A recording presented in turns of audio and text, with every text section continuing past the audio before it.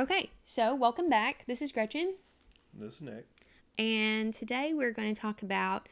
Last time we talked about how the scripture is an actual historical document, and that it can be trusted in that way, the same way we trust Julius Caesar's Gallic Wars and other historical documents like that. Today we're going to talk about the actual people who wrote the New Testament. Well, we're going to mainly be focused on the New Testament, right? Yeah. Okay. And we do want to make sure it's clear that a lot of this research was prompted, and even some of it we're just taking directly from A sermon by Vodi Bakum. So if you want to look him up, Voddie. Yeah, Bauchman. Something like that. Yeah, so look him up. He is a Southern Baptist pastor, and he has a great sermon on why we believe what we believe, and that's where a lot of this is coming from. So, and the reason why we're focusing on the New Testament is because everything in the Christian belief revolves around one moment in history. What moment would you say that is, Nick? Death and resurrection of Jesus. Exactly.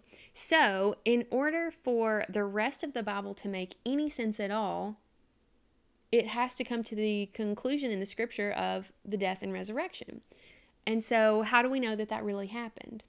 And that's what we're going to talk about today. So, and we're going to go to some scripture. We're going to talk about what these writers were intending, what they saw, and what they're trying to communicate with us as the reader. Okay, so we're going to go to 2 Peter. Chapter 1. Start at verse 16. For we have not followed cunningly devised fables, when we made known unto you the power and coming of our Lord Jesus Christ, but were eyewitnesses of his majesty. All right, pause there. So what did he just say? This is Peter writing, and he says, we're not making this up. We're not following cunningly devised fables, as it says, but we were eyewitnesses of his majesty. So this isn't somebody just saying, oh, guys, I heard that Jesus did this, and I heard this and this. No, this is an actual eyewitness account. So why is this important? Well, let's think about court of law. How do you prove something happened? Well, you have to have evidence, right? Yeah, so let's say, just for kicks and giggles, that you were accused of robbing a bank, okay?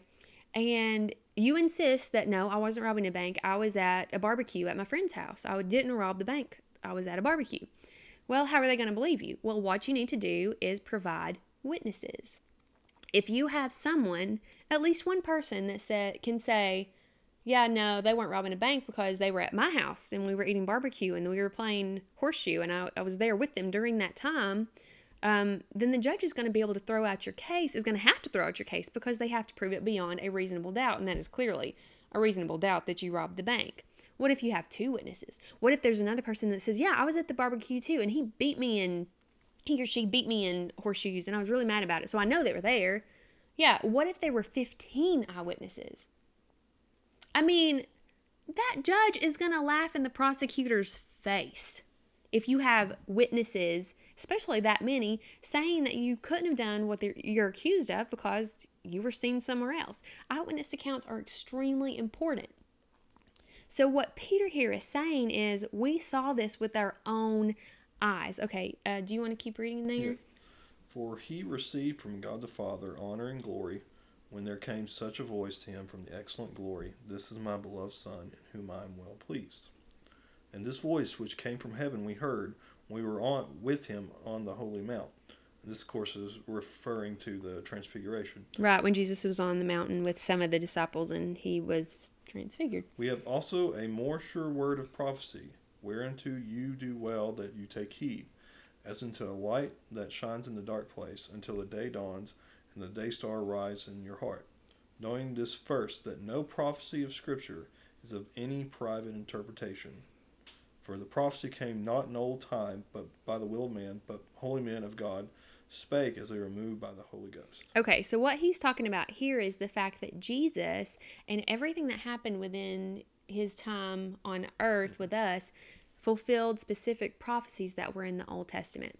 So a lot of people will say that you don't need the Old Testament, that it's not important to the Scripture because Jesus is all that matters. Well, that's not true, because the entire Old Testament is not just these separate stories that have nothing in common. The entire Old Testament tells about the coming of Jesus. The entire Old Testament. And actually, when Nick and I were dating, and it went on until after we got married, because it took us a while, we read through the entire Bible together each night. We would call each other and read a chapter or so. And every time we studied, our goal was to find Jesus in whatever we read. So we read through, like I said, the entire scripture, the entire Bible from Genesis to Revelation, and you can find Jesus throughout the entire Old Testament. References to him, mirrors of him, I guess is the way you would say it.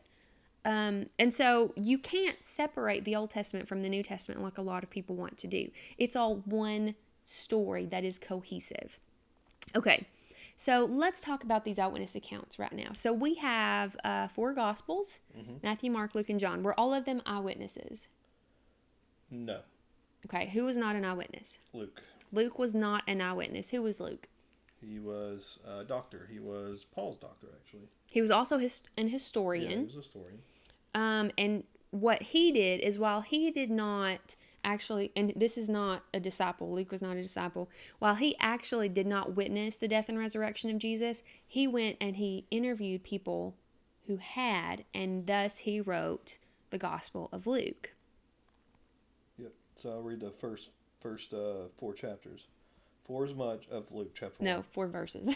For as much as many have taken in hand to set forth in order a declaration of those things which are most surely believed among us, even as they delivered them unto us, which from the beginning were eyewitnesses, there's the word eyewitnesses again, and ministers of the word. Okay, so what is he saying there? He is saying, even as they delivered unto us, which he's talking about himself, them delivering the stories unto him, which from the beginning were eyewitnesses. So he's saying, I have talked to people who were eyewitnesses, and I am taking the account. So you can even consider him as being like, what are they called? The people that write in the newspapers. Journalist? Yeah, you could even consider him being like a journalist who's going and getting these eyewitness stories and writing them down. And he was writing them as an historian. It seemed good to me also, having had perfect understanding of all things from the very first, to write unto thee in order, most excellent Theophilus. So I don't guess we really know who Theophilus is, but that's who Luke is addressing it to. That thou mightest know the certainty of those things wherein you have been instructed. Right. So he's writing all this down to send to Theophilus to say, this is the accounts that I have gathered from people who witnessed the death and resurrection of Jesus Christ. Okay. So he is not an actual eyewitness, but these are eyewitness accounts that he has gathered. But Matthew and Mark and John actually were eyewitnesses, and so we have their accounts as well in those Gospels. Now, what a lot of people will try to say is, well, each account is different, so they can't be all right. Well, that's not true. If you were to ask a police officer or a detective, and you say, okay, let's say there was something that happened, and you had these eyewitnesses, and they all came to you, and all of their eyewitnesses' accounts were exactly the same. That detective would say something's fishy. Something's going on, because when you question witnesses to an event, everyone has their own perspective, and everyone notices things differently and notices certain things.